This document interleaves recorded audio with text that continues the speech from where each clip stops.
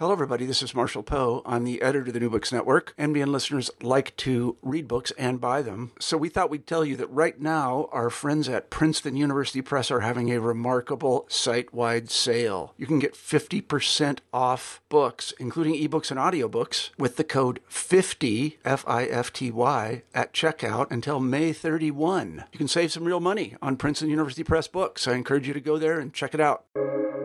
Welcome to the New Books Network. Hello, this is Lily Gorn with the New Books Network, the New Books in Political Science podcast. Today I'm joined by my friend and colleague, Brendan Doherty, who is author of Fundraiser in Chief, Presidents and the Politics of Campaign Cash.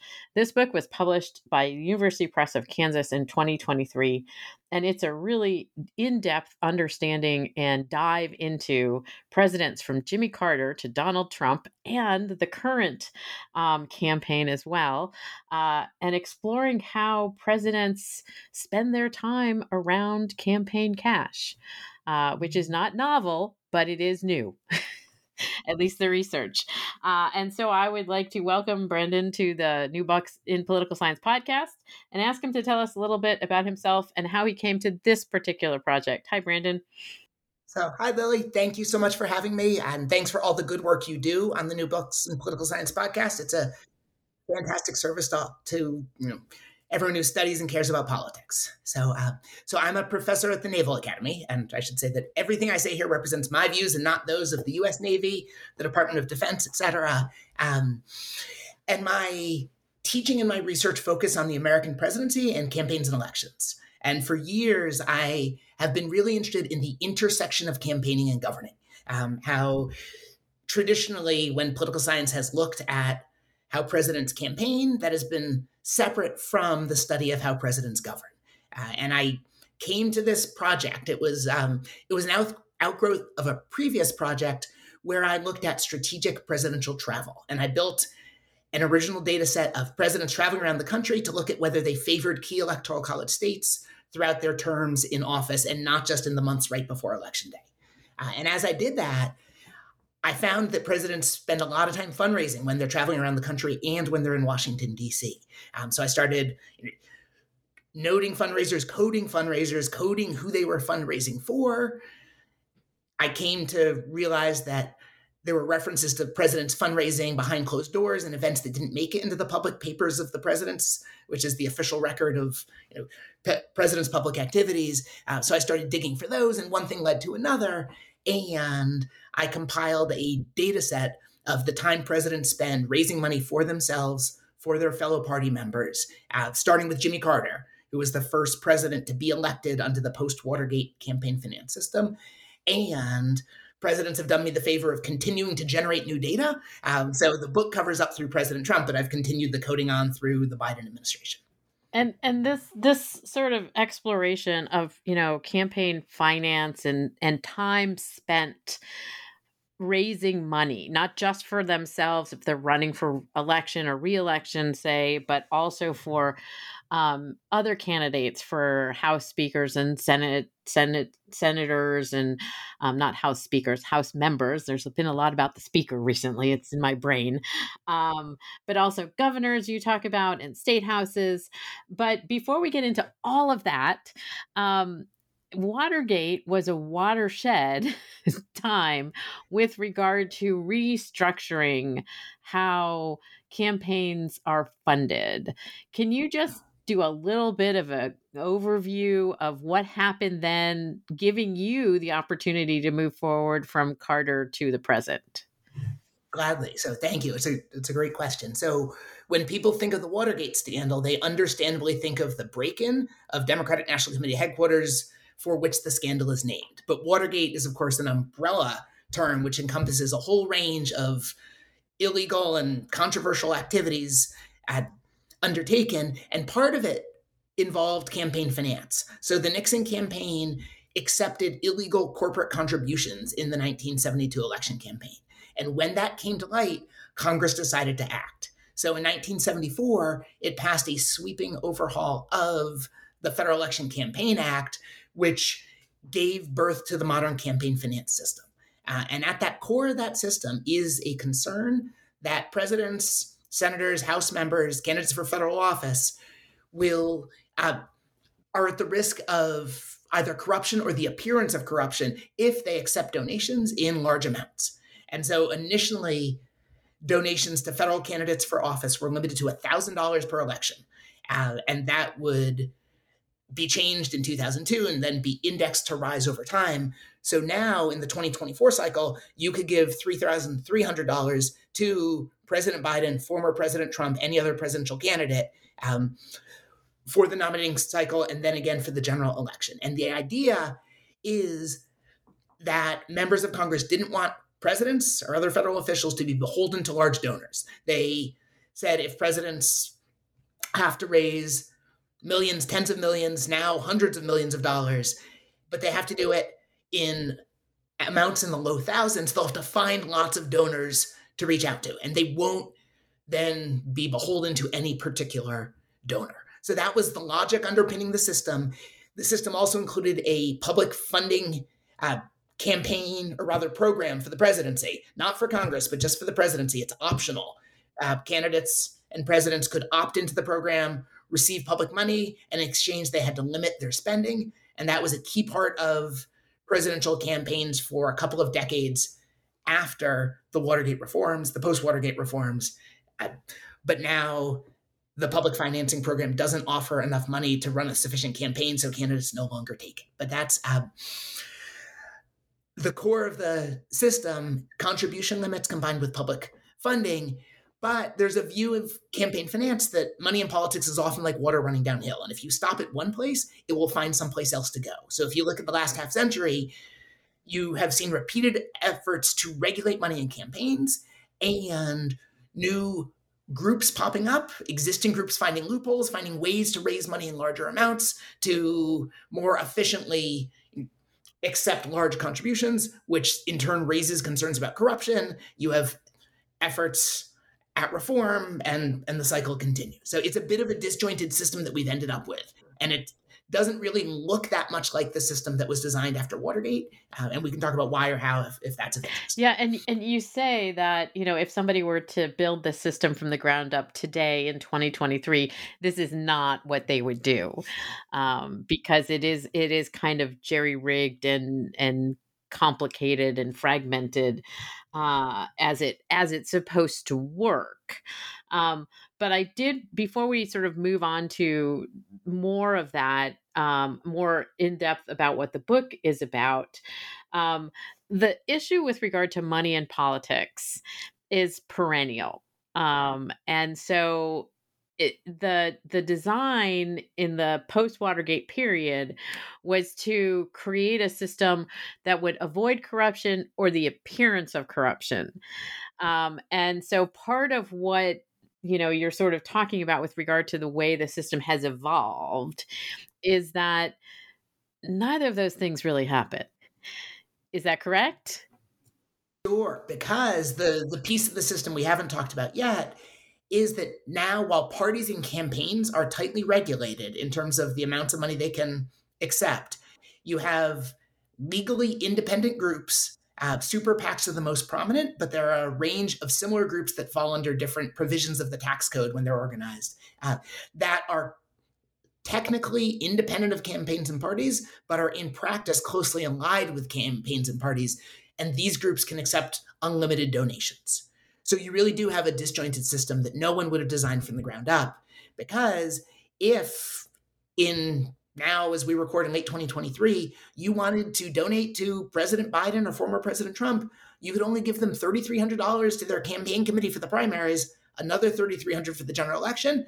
But if you had the desire and the wherewithal, you could write $1 million check, a $5 million check, a $10 million check to a super PAC that is clearly supporting one of those candidates for the presidency. So you have a system where presidents are pressured to spend a lot of time raising money that they can control because they can direct how their campaign committees spend money.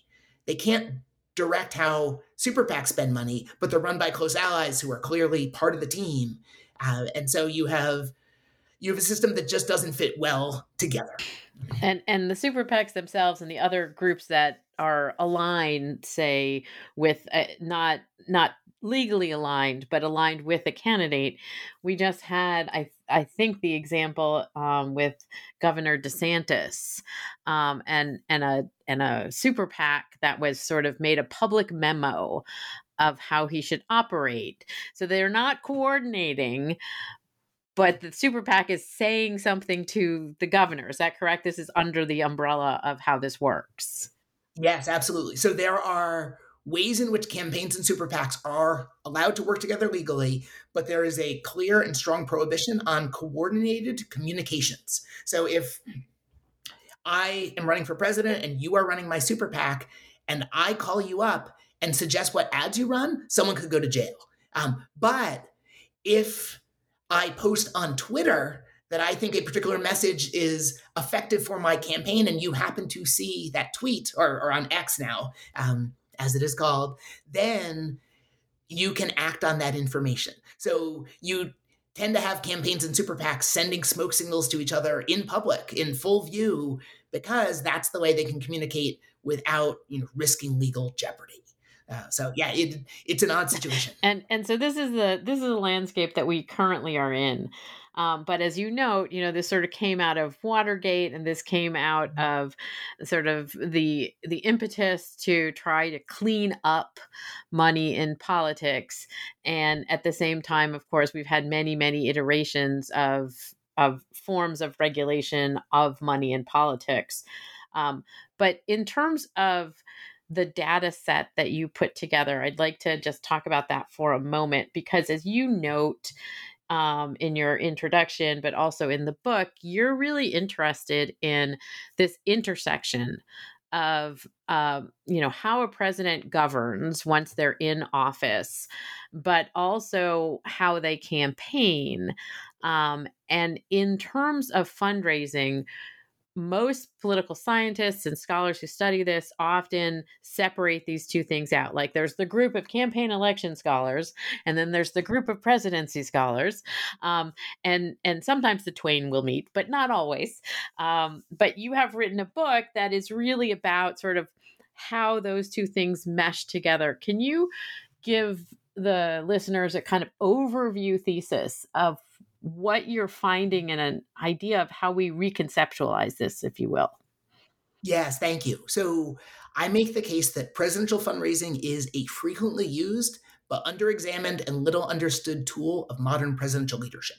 So every president is trying to bring the country closer to their view of the more perfect union, whatever that might be. And they have all sorts of tools for doing so. They work with Congress, they issue executive orders, they give speeches, and political scientists have looked at all sorts of different tools of presidential leadership. But one thing presidents do that hasn't been examined as much is how much they raise money for themselves and for their fellow party members. And most studies of money in politics focus understandably on the amounts of money raised and spent by campaigns. And if anyone listening ever runs for office, you will find that you need to hire a campaign treasurer, because federal law requires that you submit to the Federal Election Commission detailed reports of where you got your money and what you spent it on. And these reports are made public, and scholars and journalists feast on these reports and dive on in. I look at campaign finance from a different lens. The president's time is a president's scarcest resource. And White House aides from administration after administration will attest that there are more important things that a president could be doing than a president has the time to do. In the Bush White House, George W. Bush, they scheduled the president's time in 5-minute increments because they didn't want any, blocks of dead time. You have a 15-minute meeting and it ends, after 8 minutes, then that's extra time that you could use for something else. So if you want to understand what a president prioritizes, look at how that president spends his time and someday her time. So what I did was I built, by examining presidential schedules, presidential speeches, news accounts, White House press secretary accounts, other documents put out by the White House, a whole range of sources, is I built a data set of the time presidents spend attending fundraisers. So and presidents over time have devoted more and more time to fundraising as campaign costs have increased, as the campaign finance landscape has shifted.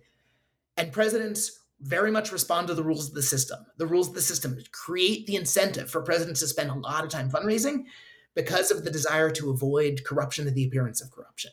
And presidents fundraise for themselves, and this often gets the most attention, but presidents over the past half century have actually spent more time fundraising for fellow party members than for themselves. And so they're also spending a lot of time as fundraiser in chief, but also party leader in chief, as they try to help fellow Democrats and Republicans to win office. And so this is what you are looking at in terms of this data set that you have put together. And obviously, given your previous work, which was, where do presidents go when they're visiting places? How much time do they spend traveling to other parts of the country as opposed to being in the White House, say, or going to Israel, as the most recent president has done recently. So what did you pull together most specifically in terms of the data for this set, without getting too far into the weeds, that makes it also unique and useful? Yeah, so there was no record of how much time presidents spend at fundraisers. So I would go through speech by speech, the schedule day by day, and cross-check what I was finding against what the White House press secretary was saying, against Associated Press articles about presidential fundraising, year after year, decade after decade. It was definitely a character-building exercise. And part of this flowed from a desire to say something new. So I'm not necessarily, a young scholar any longer, but when I started this, I was. And when you think of the decades of informed scholarship and commentary on the presidency, I was looking at presidential leadership and think, what do I have to contribute that is new and different? And one way I thought that I could contribute something new and different was if I generated data that didn't exist previously, that shed light on something important that presidents do. And as you know, and as I'm sure a lot of our listeners know, any data gathering exercise is a labor of love. And so there's, if you had told me at the start all of the sources I would have to check and cross-check to suss out all the closed press fundraisers, the ones that aren't in the public papers, the ones that are not open to the media, I don't know if at the beginning of the project I would have happily embarked on the road, but it was one thing after another. And it's a fascinating insight into how presidents spend their time and how they try to win elections for themselves and for the people who can help them govern. And so what you have in your work is not only this massive data set, as you've noted, but you're also looking at a historical trajectory of presidents over time. Obviously, Jimmy Carter being the first one after the new laws and regulations were implemented. But then we have, and he was only a one-term president. But then we have Ronald Reagan, who, had the opportunity and was able to come into office with a Senate that was Republican for the first time in, as you know, 25 years, I think. And then we have, of course, Bill Clinton, who is the first Democratic president who loses a majority in the House for 45 years. So what can you tell us about what you saw over time in terms of changes in the way that presidents spend their time in this area? Absolutely. It's a great question. So over time, fundraising has really fundamentally changed. It has escalated. It has become far more complicated. It has become far more nationalized. So chapter 2 of the book starts off with Jimmy Carter, who led off his reelection fundraising in 1980, and his fundraising kickoff was delayed because of the Iran hostage crisis. But when he finally attended fundraisers, he did 2 in a day, and you could pay $150 to get into one and $250 to get into the other. By the time we get to President Trump, the highest entrance fee for a Trump reelection fundraiser I found was $290,300. So you have seen a fundamental transformation in just this, in the scope of fundraising, in the amount of dollars involved, in the frequency. Presidents fundraise far more than they used to. It has become far more nationalized, that presidents now fundraise much more for their national party committees than they do for individual candidates. And this is all part of the arms race. It's all part of the rising costs of campaigns, that if you look at cycle after cycle, money spent in campaigns, it's like a ratchet. It goes up and it goes up and it goes up. And the assumption is always that it will take more money to win the next time than it took in the previous campaign. So you have seen presidents adapt to new rules. The rules have changed at several points over the last half century. Most recently, as super PACs have come onto the scene, they have come to use creative joint fundraising committees with their party, with national party committees and state party committees that let them raise money in increments in the hundreds of thousands of dollars. So that Trump fundraiser, that was $290,300 per person. The first $2,800 of that, which was the limit in 2020, went to his reelection campaign. Then the next chunk went to the Republican National Committee, and the rest was split out, and it went $10,000 each to a large range of state parties. And then those state parties often transfer that money right back to the National Committee, which is controversial but legal. And Democrats do it too. President Biden has his own joint fundraising committee. Trump had Trump Victory. Biden has the Biden Victory Fund. Hillary Clinton had the Hillary Victory Fund. Obama had the Obama Victory Fund. And these modern presidents now, to keep up with super PACs, to keep up with rising costs, they headline these events where donations are then distributed to different party committees and then often centralized in the hands of the National Committee in an effort to help the president's campaign. So it's a whole different world than the world that Jimmy Carter confronted back after he was elected in 1976 when he was seeking re-election in 1980. And so part of what you talk about also is the fact that the presidents in this period of time have had not majorities in the House or the Senate, which becomes a really important component to their connection to fundraising in order to try to get to that. Can you talk a little bit about how the insecure majorities is part of the dynamic here?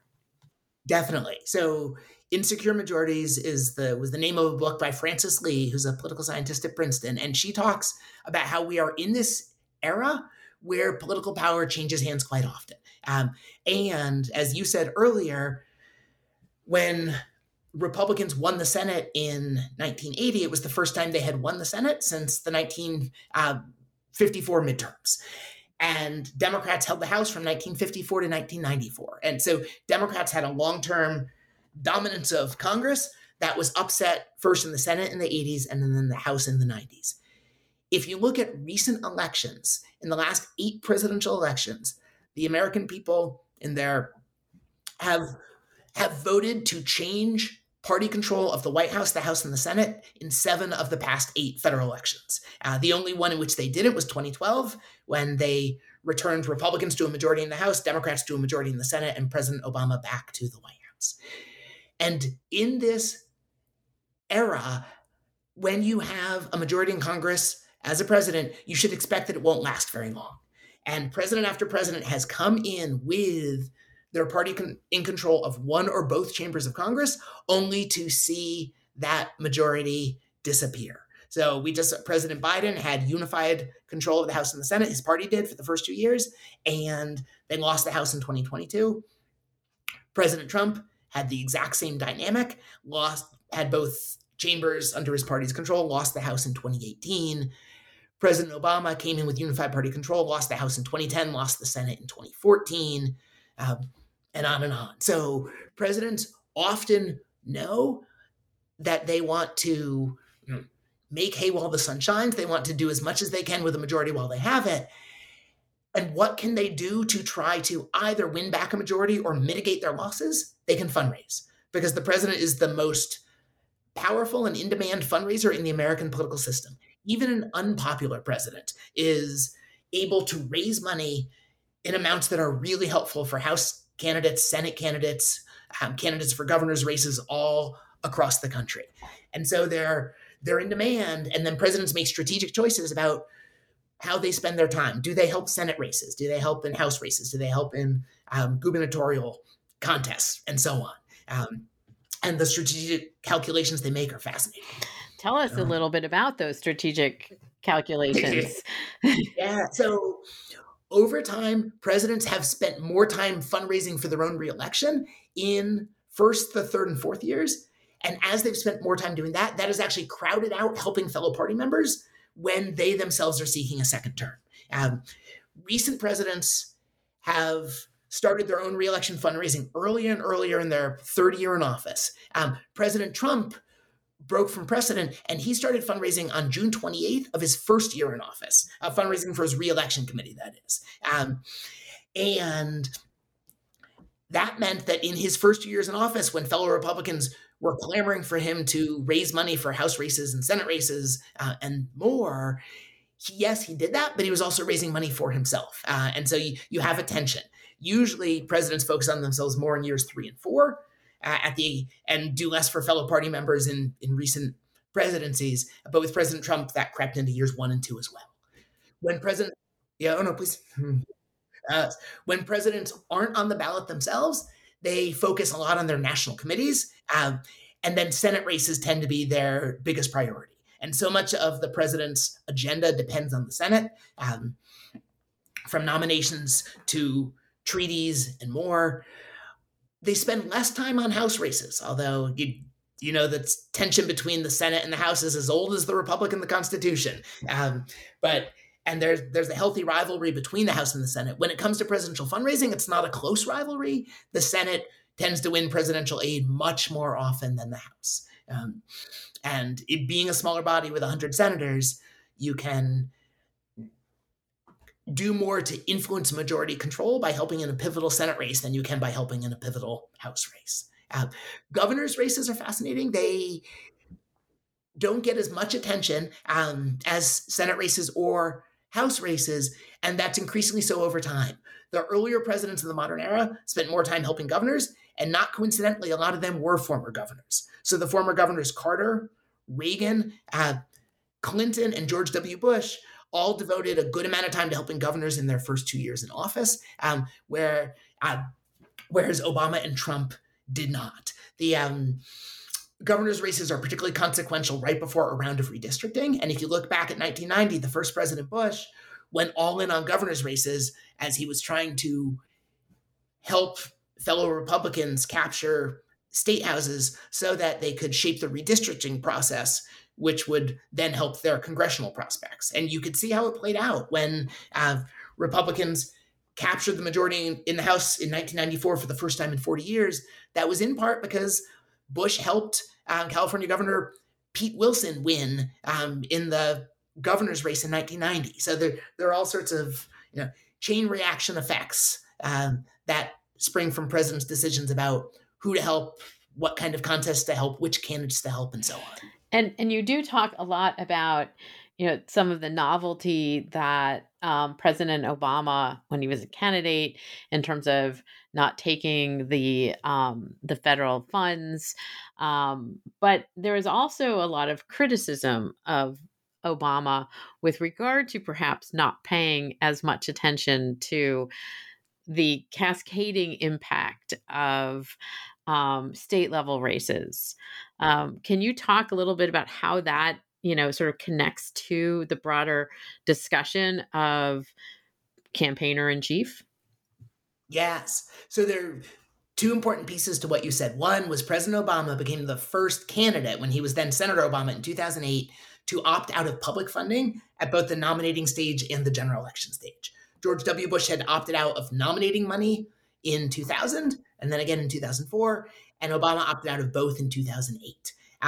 And as we said earlier, when you take public funding, you get taxpayer money. And if you've ever done your own taxes, you can check that little box saying, do you want to donate $3 to the presidential election campaign fund? This is where the money goes, to this public funding program. But the amount of money offered has not kept up with the rising cost of campaigns. So then candidate Obama opted out in 2008. John McCain stayed in the public funding system for the general election, was vastly outspent in the closing months of the campaign, and then no major party candidate since has taken public funding. So listeners may think public funding, is a good use of taxpayer dollars or not.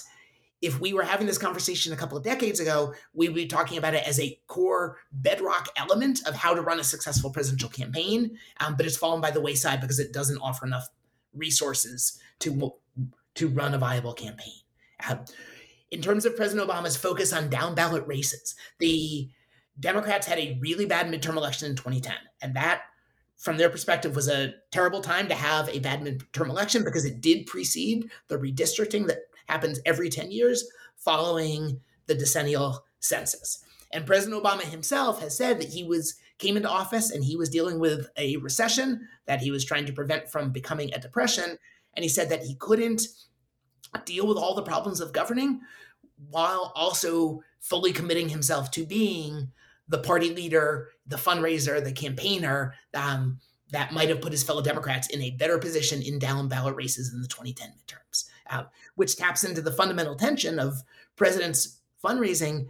They are criticized when they fundraise for not doing their job. And again, a president only has so much time. There are only so many important things a president can focus on and can attend to. And President Obama later expressed regret that he hadn't done more to focus on fundraising, to focus on helping fellow party members in the 2010 midterms. And when he left office, he said in his post-presidency, he was going to focus more on helping the Democratic Party at the state level. And some former presidents stay involved in politics and fundraising, and some do so far less. But that has been one thing he's focused on. And so I also wanted to ask you about this terminology that you use throughout the book, and that links into the way that presidential fundraising and the role of the president in nationalizing fundraising. You use a term called ATM states. And I think we saw a lot of this in 2020 of candidates for president going to states where they had no chance of, say, picking up those electoral college votes. But they went to those states because there was access to funds or places, Washington, D.C. not being a state. So can you talk about how this is also a new dynamic within presidential fundraising? Yes, definitely. So if you look back on, say, Ronald Reagan's fundraising back in the 80s, he would travel around the country. He would fly to, say, Montana. And while in Montana, he would hold a fundraiser for the senator from Montana who was seeking re-election.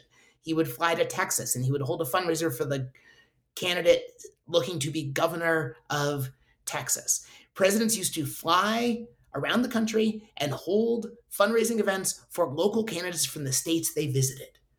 Increasingly, what we've seen is, as part of the nationalization of fundraising, presidents don't do that. Instead, they do much more fundraising. Instead of for individual candidates in specific places, they fundraise a lot more for national party committees.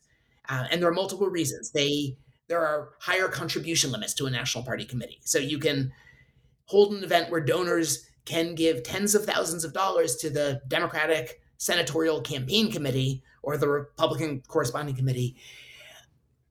But if they were holding an event for an individual senator, they'd only be able to give a few $1,000s. So but what you saw by the time you get to President Obama's presidency is he's flying around the country and not going to the states where the key races are, but instead going to big major metropolitan areas and holding fundraisers for national beneficiaries, and then leaving. And the money doesn't stay there to benefit candidates in the state. The money's funneled to competitive races around the country. And people in these states don't like it. And they call them ATM states. Down in Texas, they called it a bag drag, that presidents come here and drag the bag and take all the cash and they leave. And they complain about this lots of places, but especially in New York and California and Illinois, places with big cities with lots of donors, but that often have less competitive races. So presidents are spending less time fundraising for specific candidates in places that have ties to those candidates.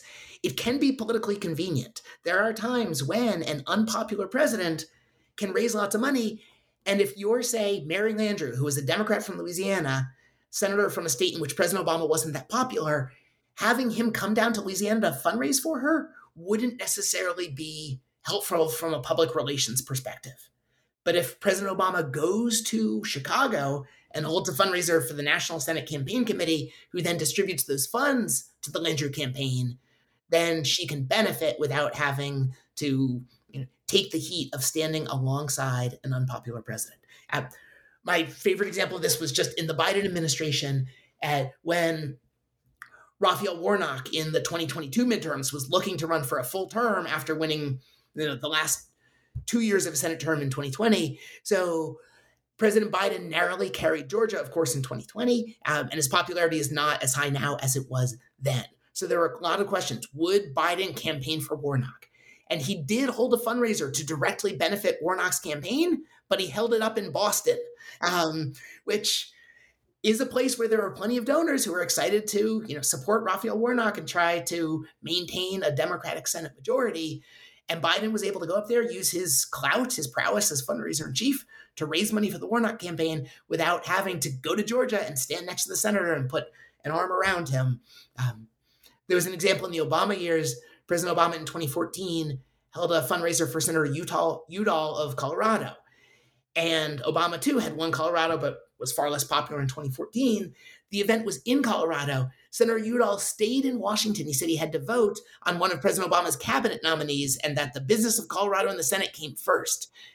It was not a close vote. It was not a contentious vote. The cabinet nominee was approved with a bipartisan majority. And there were all sorts of headlines saying, like, Udall takes Obama's cash but doesn't want to be seen with him, which is probably accurate. But presidents are like this. They can raise lots of money, but it's often not politically advantageous to do it in certain states with certain candidates. And so fundraising in ATM states, fundraising for the National Committee and redistributing the money can be an effective way to deal with this political problem. And since this is the new dynamic of sort of accumulating money for the Senate, the Democratic or Republican Senate campaign committee or the party itself, as opposed to necessarily sort of having a fundraiser, as you say, for Mary Landrieu in Louisiana, that this is now becoming much more normalized. Mm-hmm. It definitely is. And it changes dynamics between the White House and the Congress. So I have done some research at various presidential libraries, and I found a fascinating exchange of letters and memos in the Reagan Library about Pennsylvania Senator John Hines, who really wanted Reagan to come and hold a fundraiser for him in Philadelphia. And the White House staff recommended he not do it. And Hines had other Republican senators intervene and write to the White House and say, President Reagan really needs to do this if we're going to have a good working relationship between Republicans in the Senate and the president. Reagan himself wrote back and said, I will choose for whom I campaign. Thank you very much. And Hines wrote the White House and said, when your last name is Hines, because he was heir to the ketchup fortune, he said, people think you don't need help fundraising, but I do. And this is a problem I have to deal with every day.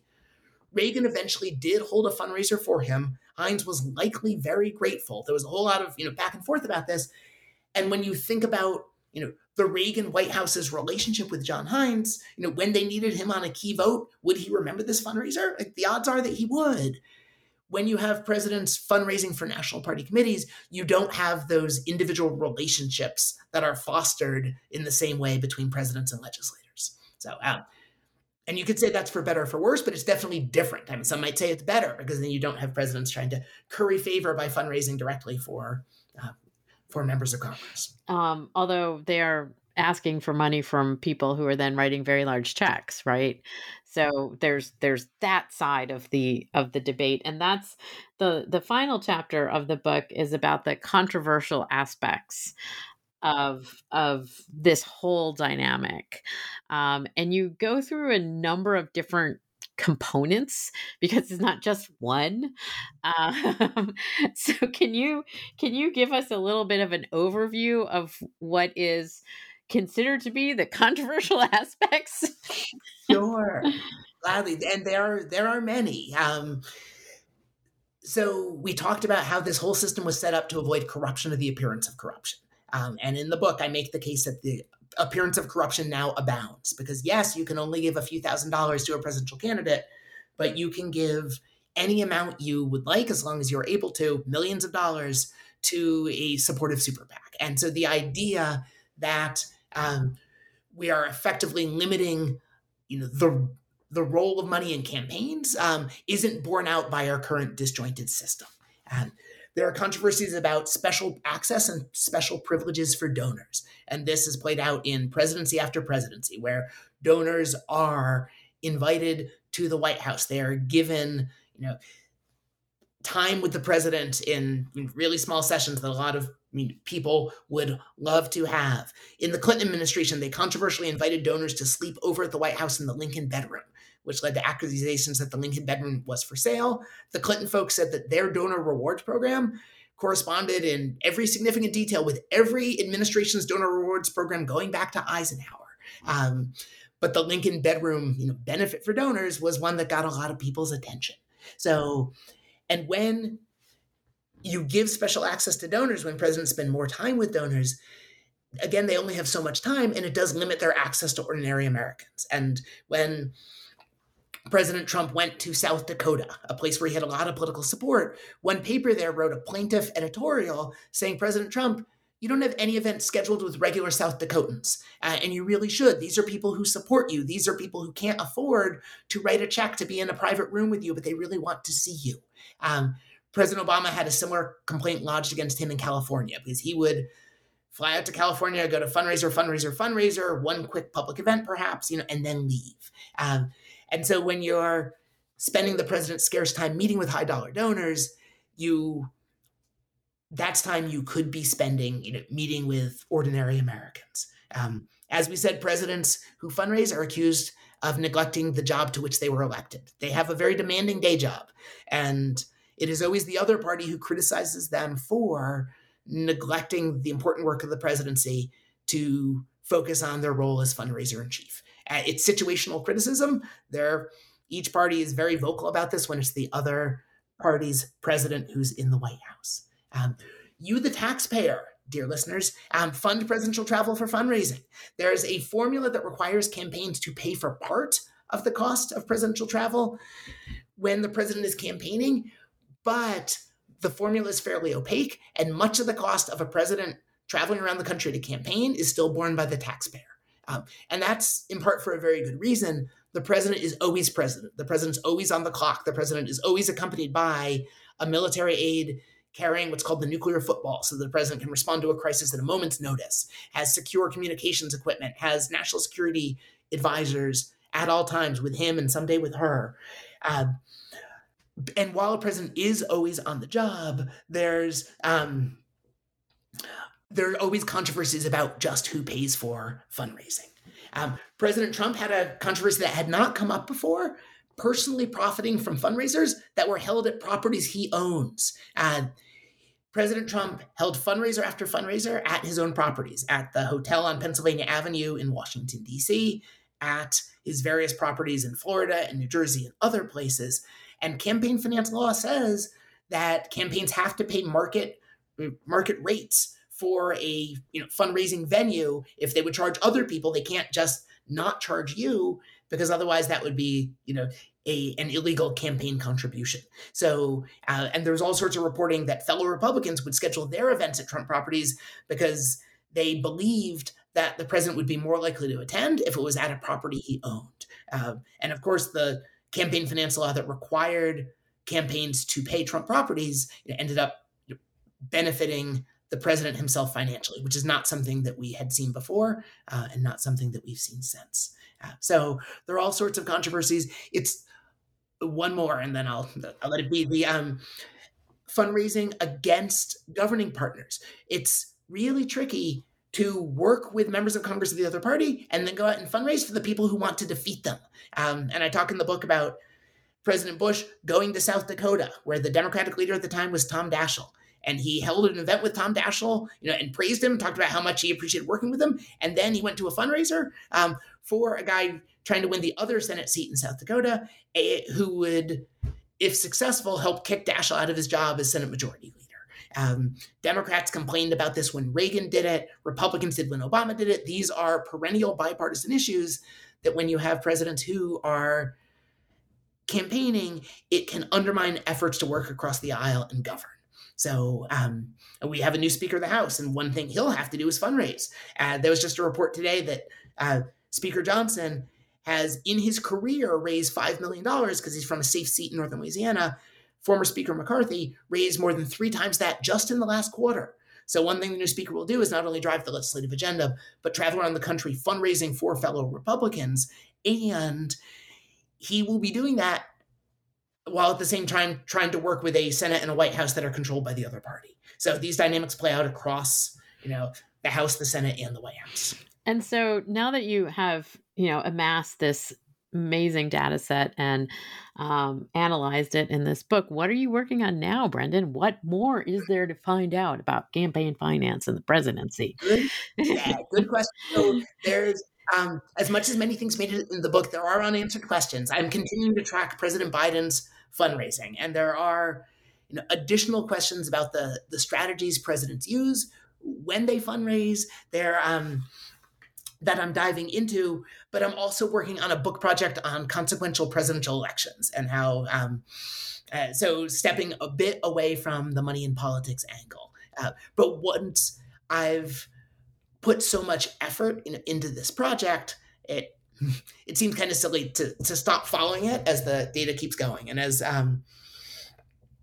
people I've talked to through the years as I wrote this book know, I originally thought that I would wrap this up at the end of the Obama years.